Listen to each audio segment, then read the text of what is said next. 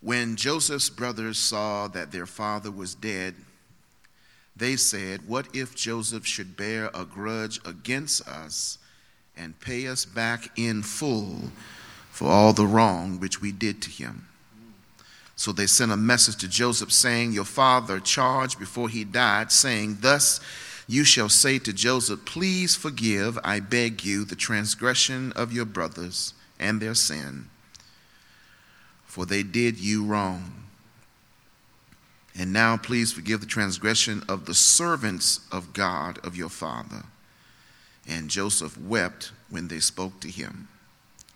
Then his brothers also came and fell down before him and said, 'Behold, we are your servants.' But Joseph said to them, 'Do not be afraid, for am I in God's place? And as for you, you meant evil against me, but God meant it for good, in order to bring about this present result, to preserve many people alive.'" Amen. You may be seated.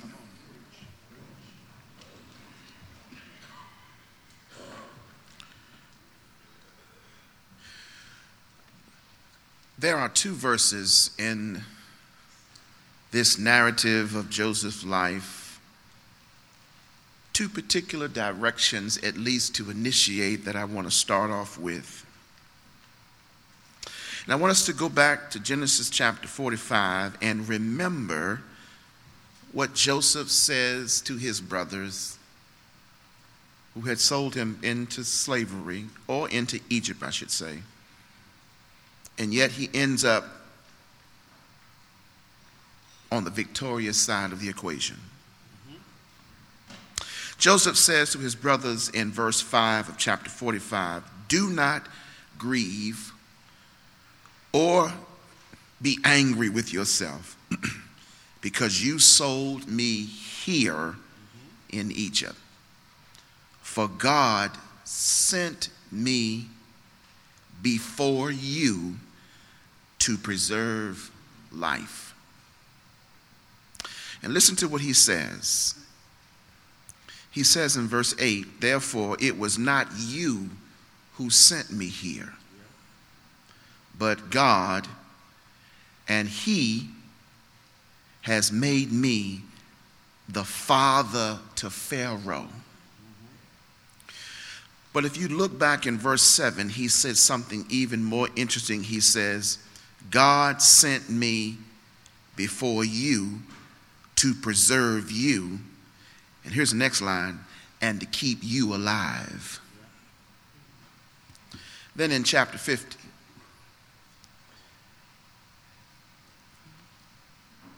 he makes this comment.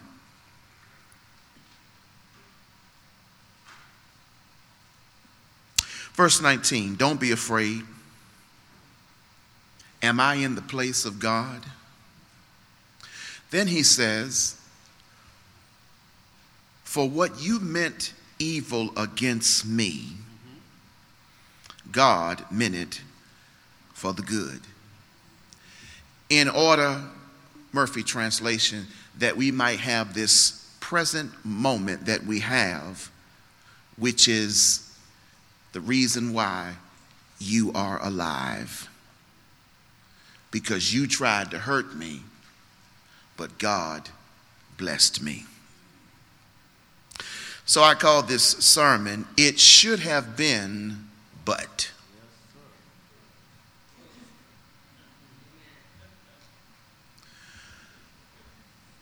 In the field of theology, there are two particulars working that God is expressing in his character. The first we would call the providential will of God. That just simply means that God, in this entire episode from Genesis 37 all the way to Genesis chapter 50, not only already knew how this moment was going to play out, but God has his hand in the entire journey of Joseph. God knew that Pharaoh's dream, to which Joseph would eventually interpret, would mean 7 years of plenty and 7 years of famine. When we get to Genesis chapter 45, they have already entered into 2 years of famine. God already knew that he was going to use Joseph to not only interpret the dream, but to win the heart of Pharaoh to appoint Joseph as prime minister, to make sure that grain during the years of plenty would be preserved, so that when the famine come, the city would not perish, but folk would have a resource to go to survive in the famine. God already knew. In fact, God knew so well that God's hand was already orchestrating how he would preserve the promise he had made to Jacob at the beginning of his journey. Remember, Jacob is a part of the trio, Abraham, Isaac, and Jacob. Jacob would be the father to bring forth the 12 sons of himself who would be his descendants. He in return would use Jacob, an additional usage of Joseph, to preserve the promise that they would inherit a land that he had made promise all the way back to Genesis 12 to Abraham. God's hand is all over this narrative.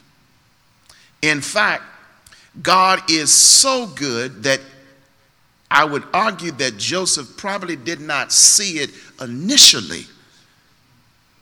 But because Joseph has come through a great deal of trepidation and difficulty, Joseph, when he finally does, revealed his identity to his brothers, because the famine has so affected his family back in Canaan that they had to come to Egypt to find grain to help the family survive.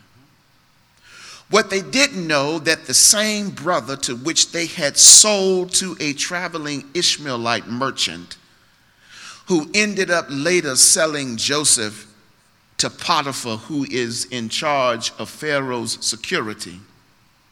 What they didn't know, that God would use this same person that they sold initially, who had such a big dream that they couldn't handle it with their jealousy. So they took and pitched Joseph in a pit, and they sold him to the traveling merchant.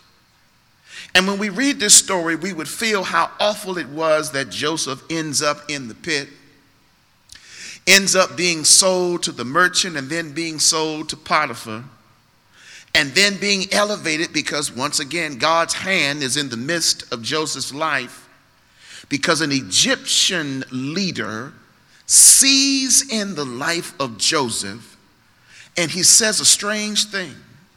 The Bible says in chapter 39 of Genesis that Potiphar said, "I see that the Lord is with Joseph, and that everything Joseph puts his hands to, it prospers. And as a result, I need Joseph to be over my household."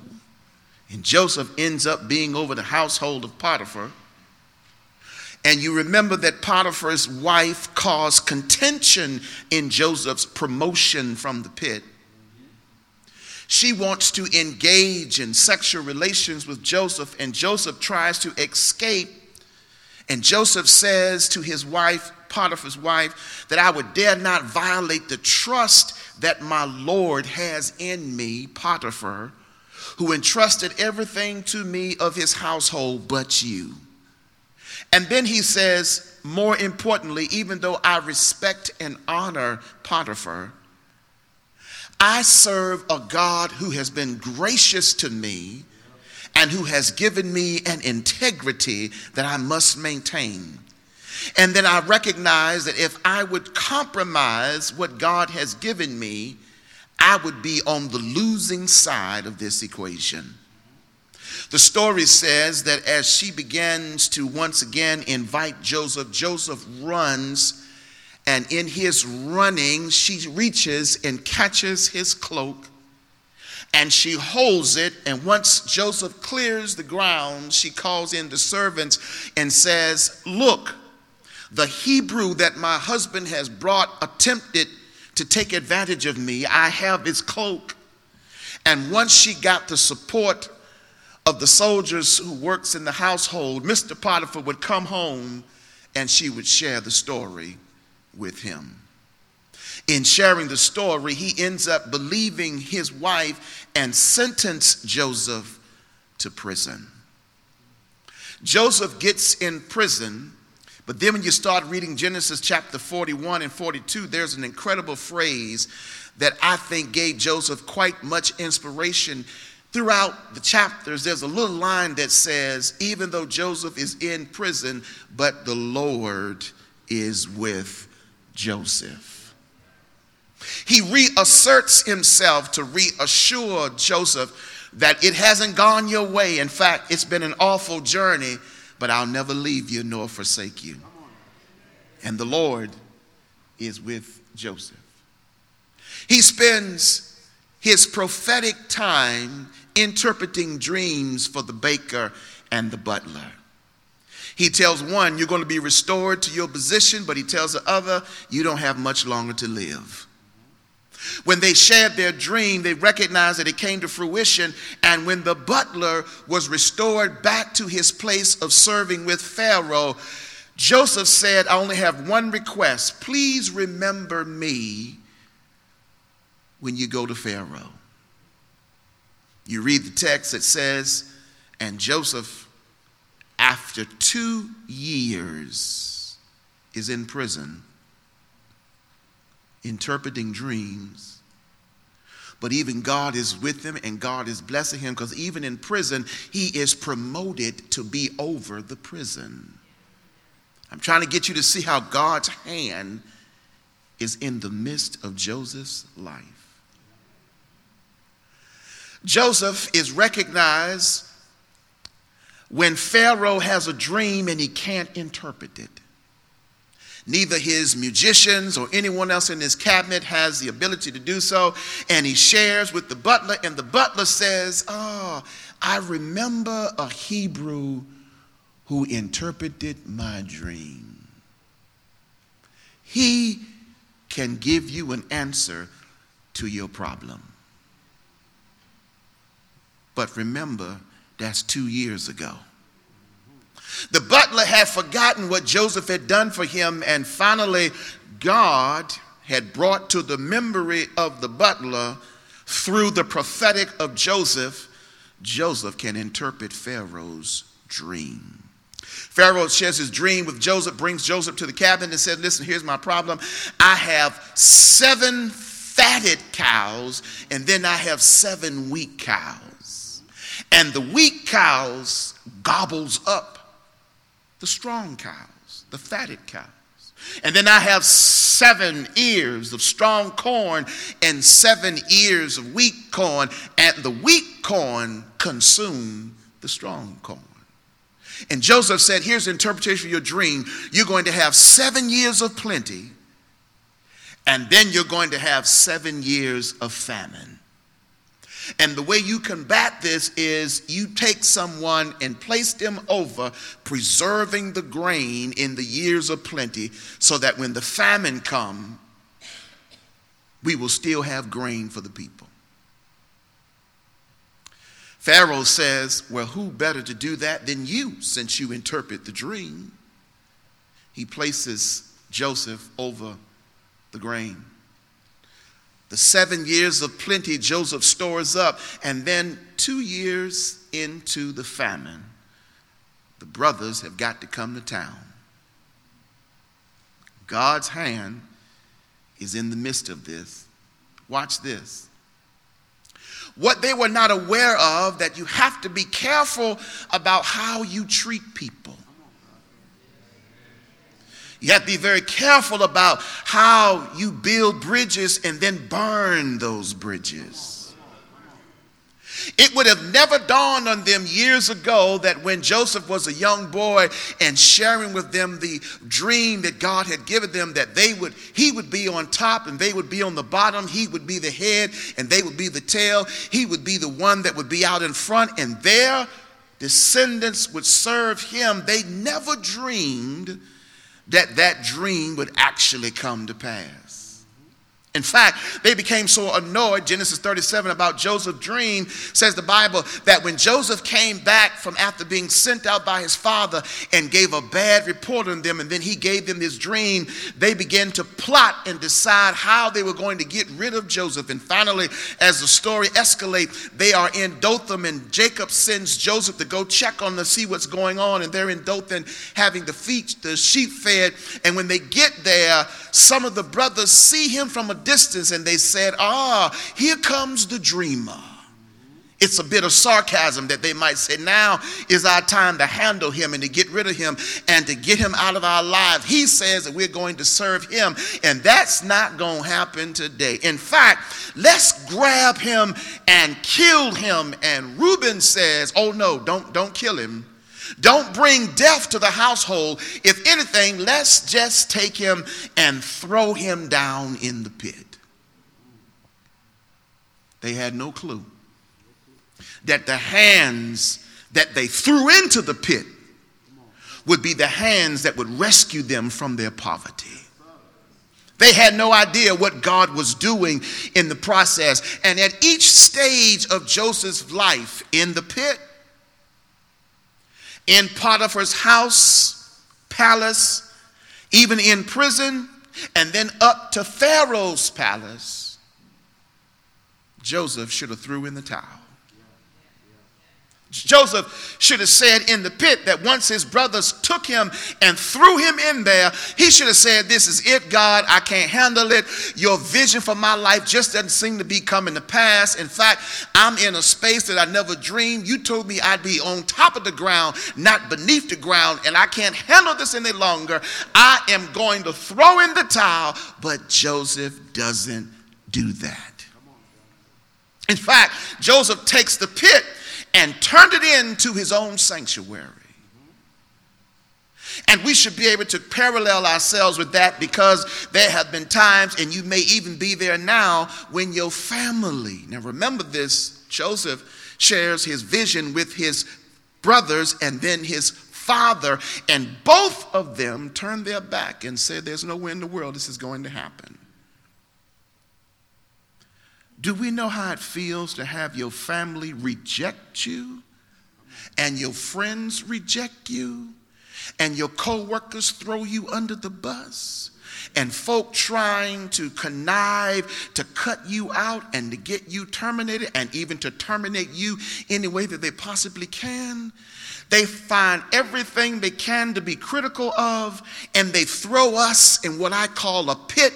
And that pit can be where nobody wants to talk to you, nobody wants to be around you, nobody wants you on the team, nobody wants to have you a part of the project, nobody wants to be connected to you at all, and make you feel ostracized and alone, as Joseph was in the pit. Yet, that's where God wanted Joseph. And it may be where God desires to have you at right now, for a few reasons. One, some scholars argue that as Joseph shares his dream, you can almost sense a bit of arrogance in Joseph's sharing of the dream. Y'all gonna serve me. I'm going to be the top dog of this family. And maybe God says, hold on, let me slow your roll. And he causes anger and jealousy to rise up in the brothers. And they put Joseph in the pit. And God says, in the pit, there's a couple of things that will happen. Number one, I got your full attention. Because in the pit, when you look to the left or to the right, up or down, nobody else is in there but you. And God says, I need your attention, because God says, while you are in the pit, watch me show you how to regain your strength. See, it could have went the other way. I could have fixed it where could have permitted wild animals who came about the top of the pit, who could have jumped in and devoured you. But I'm convinced that God kept angels all around Joseph. And is there somebody who can remember how you've been in your pit of life and God protected you from going insane and from losing your composure? And when they thought they would relegate you to a dark spot, God gave you strength in the midst of what appears to be a pit context where there was nobody there but you, but yet God says, I got your full attention. And when you never prayed before, you started praying when you got down into that pit, because now God says, I have your full attention to call on my name. And haven't you noticed, whenever God puts you in a space where there's nobody else to call on, no other help to reside in, nobody else to stretch out to but God, you have a way of calling on God's name. He gives him strength in that pit, but I'm convinced he gives them a song. He gives them a song that gets his spirit going, because when he's in that pit all by himself, he wants to have church, but ain't no choir. No musicians, no preacher, no deacon, no associate ministers, no trustees, no ushers, nobody. Just you and God. But how many of you know that's the best time to really have worship? When it's just me and the Father. There's nobody there when I start getting happy to tell me it don't take all that.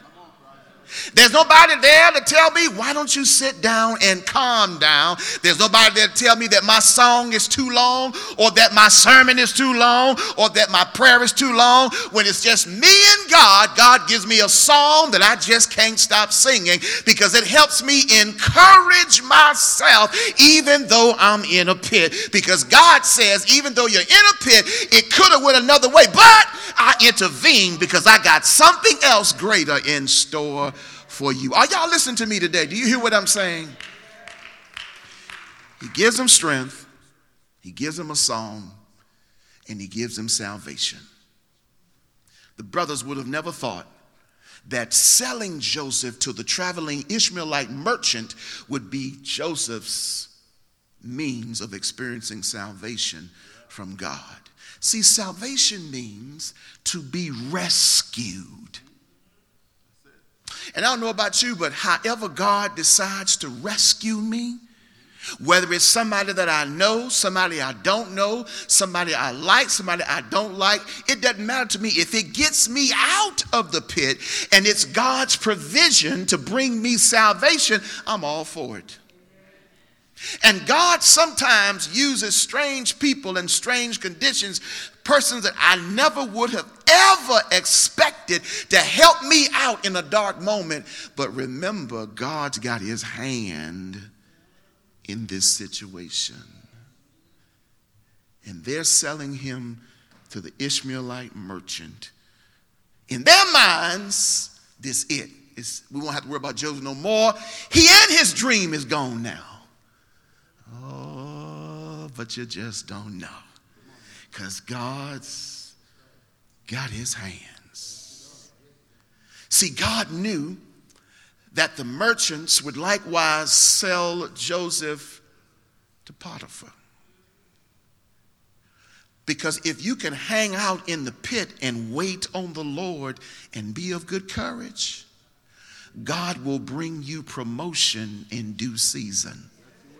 He moves Joseph from the pit to the palace of Potiphar. In fact, when Potiphar sees what Joseph does, he says, I want this man to run my household because the Lord is with Joseph.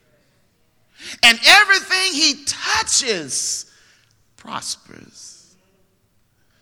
And because he is the way he is, I want him in my house. And Potiphar's wife threw a monkey wrench in everything. But Joseph also shows us that when you are in the pit, God can give you strength, can give you a song, can give you salvation. But when you are in the palace, God has a way of preserving you still as well. Because God uses what I call preventive perseverance to keep Joseph from falling to the prey of Mrs. Potiphar. Joseph said, because of who I'm serving and because of the God that I serve, I am not going to risk my relationship with the Lord because of how God has blessed and kept me. So what I'm going to do, I'd rather leave. I'd rather give up what you're offering, a temporary moment of pleasure, and end up losing an eternal glorious reward. Joseph said, I'll give it up. And he gives it up. But in the palace, God teaches Joseph some very valuable lessons. He teaches him, according to Genesis 39, he gives him power to resist. And I don't know about you, but when God promotes you, God has to give you that power to resist, because when Satan recognizes that he couldn't kill you in the pit, he shows up in the palace to try to find a way to destroy you as well. And you need the power of God. Says James, resist the devil and he'll flee from you. Now, what that really means in the Greek is, listen, you've got to fight to get him out of your presence. In other words, just speaking something may not move him. You've got to put on the whole armor of God, and you've got to put up a fight to preserve yourself, because as God has blessed you, don't throw away your integrity just because folk won't hang around you because you have standards. In fact, if people really want to be in your life, don't lower your standards. If they really want to be where you are, they will bring themselves up to where your standards are. But don't lower your standards. And Mrs. Potiphar was trying to get Joseph to lower his standards. And Joseph said, it ain't happening. It's not happening, because God's going to give me power to resist, and then God's going to give me the power to retrieve. And ain't nothing wrong with running away from trouble. I know it's not the manly thing to do, but it is to me. If it gives you another day of journey, I'll run in a heartbeat. If it preserves me, I'll run. And Joseph ran. But Joseph's story turned to the worst, and he ends up being in jail. But God's got another plan. Even in the jail, Joseph is reflecting. So God gives him the power to resist, gives him the power to retrieve, but he gives him the power also to reflect. As he's in the palace, he's now been reduced to the prison, because now Pharaoh has a need. I'm telling you, God's hand is in all of this. God knew no one else could interpret that dream instead of Joseph, so he lets Joseph be put into prison. Because that's where I need you at, Joseph, to answer the prayer that you have to the dream I gave you in Genesis chapter 37. What does Pharaoh have to do with me having my dream fulfilled? Never underestimate who God uses to bring the fulfillment to your dream. The brothers are still on the outskirts. They are still in Canaan. When God elevates Joseph through the work of Pharaoh in interpreting his dream, he is now Pharaoh's right-hand man. When the famine engages, the brothers have to come to town. Look what God does. When God is in the midst and God's got his hand in his providential hand, all through this process, in the pit and the palace and back to the pit or back to the prison and then back to the palace again, then God exercised what we call the permissive will of God. That's where God says, you know what? Joseph won't understand, and centuries later the readers won't understand, but I'm going to permit Joseph to go to the pit, to go to Potiphar's house, to be put in jail again. Because don't nobody else know what they meant for evil. I'm going to reverse it for the good. When Joseph is elevated, when the famine begins, the brothers have no idea they've got to go to Egypt. And when they come to Egypt, they come with money to buy, and they are interested introduced to Joseph, and they don't even know who Joseph is. Because when God is working in the midst of your life, and here's what I told them this morning, I'll tell you, don't try to retaliate to your haters. Just let them do what they do and let God handle that, because God has so blessed Joseph that when they looked at Joseph's countenance, they didn't even know who he was. This is your blood brother. How do you not know who your brother is? They didn't know who he was. And Joseph says, I know who you are, but I won't tell them right now. He tells his servants to give them what they want, hook them up. And then he says, where are you coming from? We're coming from Canaan. Who's your family? We have a father back there and our younger brother. We had another brother, but he's dead. Can you imagine that? We got another brother, but he's dead. No, he's standing right there looking at you in your face, but he's dead. And Joseph says, no, I think y'all a little slick. I think y'all here trying to steal some stuff. No, Lord, we're not here to steal anything. We came to buy grain because we are suffering from the famine, and if we don't, our father will die. Who's your father? Jacob. He's back home. He's gravely ill as well, but he's there with our younger brother Benjamin. Joseph says, Benjamin.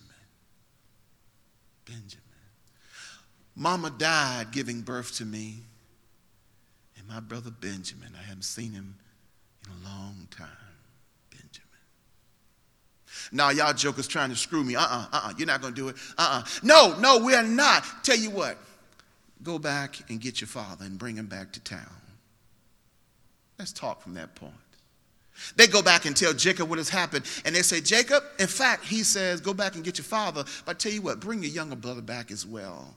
They go back and tell Jacob. Jacob said, Jacob, we got to bring Benjamin back, because he said he knows. Oh, I've got to tell you, he kept Simeon behind. He kept Simeon behind. He told him that you go back and get Benjamin. And then he gets back. The brothers get back and says, Jacob, they got Simeon. And Jacob says, and now they want Benjamin also? I'm going to die if they take my boy, because you know my other son Joseph is dead, and I need Benjamin, because he's the one that God gave me out of my old age. I'm coming to a close, church. Watch this. God's hand is in the midst. They come back with Benjamin. And when Joseph sees him, he breaks down. But he's not convinced yet that they are real with him. He puts a silver cup in the pouch of their donkey. And all the money that they paid for grain, he gives it back. And he gives back more. They don't know it. But he sets them up. When they get halfway out of town, he sends the guard to check the bag again. When they checked the bag, they found the silver cup from the king's court. They found all the money that they had paid to Joseph, and that money was even more. And the officer said, y'all trying to cheat the king. The popo coming to get you. Come on back to town. They bring him back to town. And Joseph looks at them. Read chapter 45. I'm fast forwarding. And Joseph tells them, come closer. Come closer. Look at me in my eyes. Remember the pit? Don't you know who I am? I'm Joseph. Can you imagine the brothers looking at one another like, he tripping. This ain't Joseph. We got rid of Joseph when we sold him to the Ishmaelite merchant. This can't be Joseph. Joseph says, come closer. I'm your brother, Joseph. And the Bible says he wept real loud, so loud that not only did the house of Egypt heard him, but Pharaoh heard him. And he said, clear the room. I want anybody in here but me and my brothers. And when he told them who he was, they sunk to the ground. Because when you do wrong and don't seek forgiveness, and you come back and try to meet the person again, you just don't know what's going to happen. See, the same thing happened to Esau and Jacob. Remember what happened when Jacob stole Esau's birthright? When Jacob's mother heard, when she heard Rachel talk about how Esau was plotting to pay Jacob back once his father Isaac died, and his mother told him, now look, you listen to me very good. You get yourself together and get out of this town as quick as possible. When your brother Esau, when your daddy shuts his eyes, Esau is going to go mad and he's going to kill you. And Esau goes away and Jacob goes away. But later Jacob says, I've got to go back and see Esau. In fact, I'm so scared to meet Esau that I'm going to send a delegate ahead to see how he is. And when he gets there, Esau says, what's all this, man? Why you sent all these people? I come to see you. And Jacob says, man, I was afraid you might pay me back for the wrong that I did to you. And Esau says, man, I'm not even worried about that. Look behind me and see how I've been blessed of God. I ain't interested in trying to pay you back for the wrong that you've done, because when God blesses me, I don't have time to pay back folk who done me wrong. In fact, I'm here to bless you, says Esau. And Joseph says that his brothers looked at him and they became fearful. And Joseph said, don't get afraid. God's hand was in all this. How do you know that? Oh, it should have went the other way. It should have went a whole nother way, what y'all did. But God intervened. And here's what God did. God purposely allowed in this famine to put me in this position to preserve a remnant that I might keep you alive. Be careful how you treat people, because the same people that you see going up the ladder, you very well will meet them again on your way down. They didn't know that the same hand that once held the cup is now holding the cup of provision for them. Joseph said, God put me here. I'm here. I was ordained to be here ahead of time. You were just a part of God's plan. And I just came to tell somebody today, the pit may be an awful place, but let God strengthen you. Let God give you a song. And let God bring you your salvation the way that God desires to do so. And when he promotes you, don't worry about it, but be careful, because there's always an evil presence seeking whom it may devour, trying to cause you trouble. But stay strong, because God will give you the power to resist and the power to retrieve and the power to reflect. And I think Joseph reflected on how good God has been. After all that he's been through, God had given him so much. But then he's back into Pharaoh's court. And God gave him grace. And here go Joseph. Man, I'm not going to hurt you. I'm not going to hurt you, because God put me. And you got to read this verbiage in verse 8 of chapter 45 of Genesis very slowly to catch it. Listen to what he says. God made me the father to Pharaoh. You didn't catch that. God made me the father to Pharaoh. In other words, Pharaoh looks at me. In fact, Pharaoh even gave me his daughter in marriage. Pharaoh gave me a chariot right beside his. And the ring that I have on my finger, this is because Pharaoh gave it. In fact, all I had to do is hold up my ring, and my ring got just as much power as Pharaoh has instilled in it. God made me the father to Pharaoh and the Lord over all of his household. And do you think I'm going to pay you back for the petty stuff you done? Because this story is about two things. Number one, when God's providential hand is in the mix of working things out for your good, the only thing you need to do is cooperate. Don't try to contrive and try to go ahead of God. You just cooperate with what God is doing. And whatever you do, please keep your mouth shut. Because God is working. God is like a tapster whose tapestry is working all things together he's weaving everything together. And when he finishes, it don't look good on that side, but on this side, Because some of you are some witnesses today. When you were in the pit, it just didn't look great. But now that you've gotten out of the pit, you now know what it means to have walked through the pit. You know what it means to be up, and you've had a challenge, and yet you face the enemy face to face. You know what it means to be in your own prison, and yet when God brings you out, it's a different story.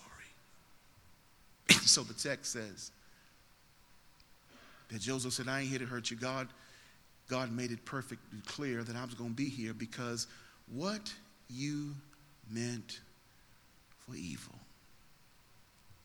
And there's some folk who want to hurt you. They want to destroy you. They are upset because of how God has promoted you. They can't figure out how you got to where you are because you don't deserve it, nor are you prepared for it.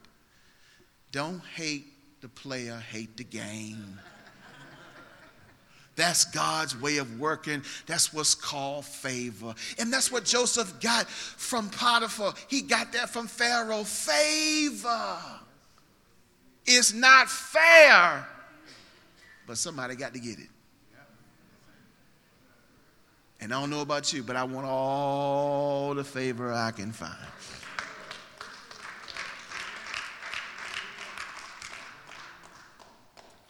I'm done. The story is told in the furlough of a young lady out of Mississippi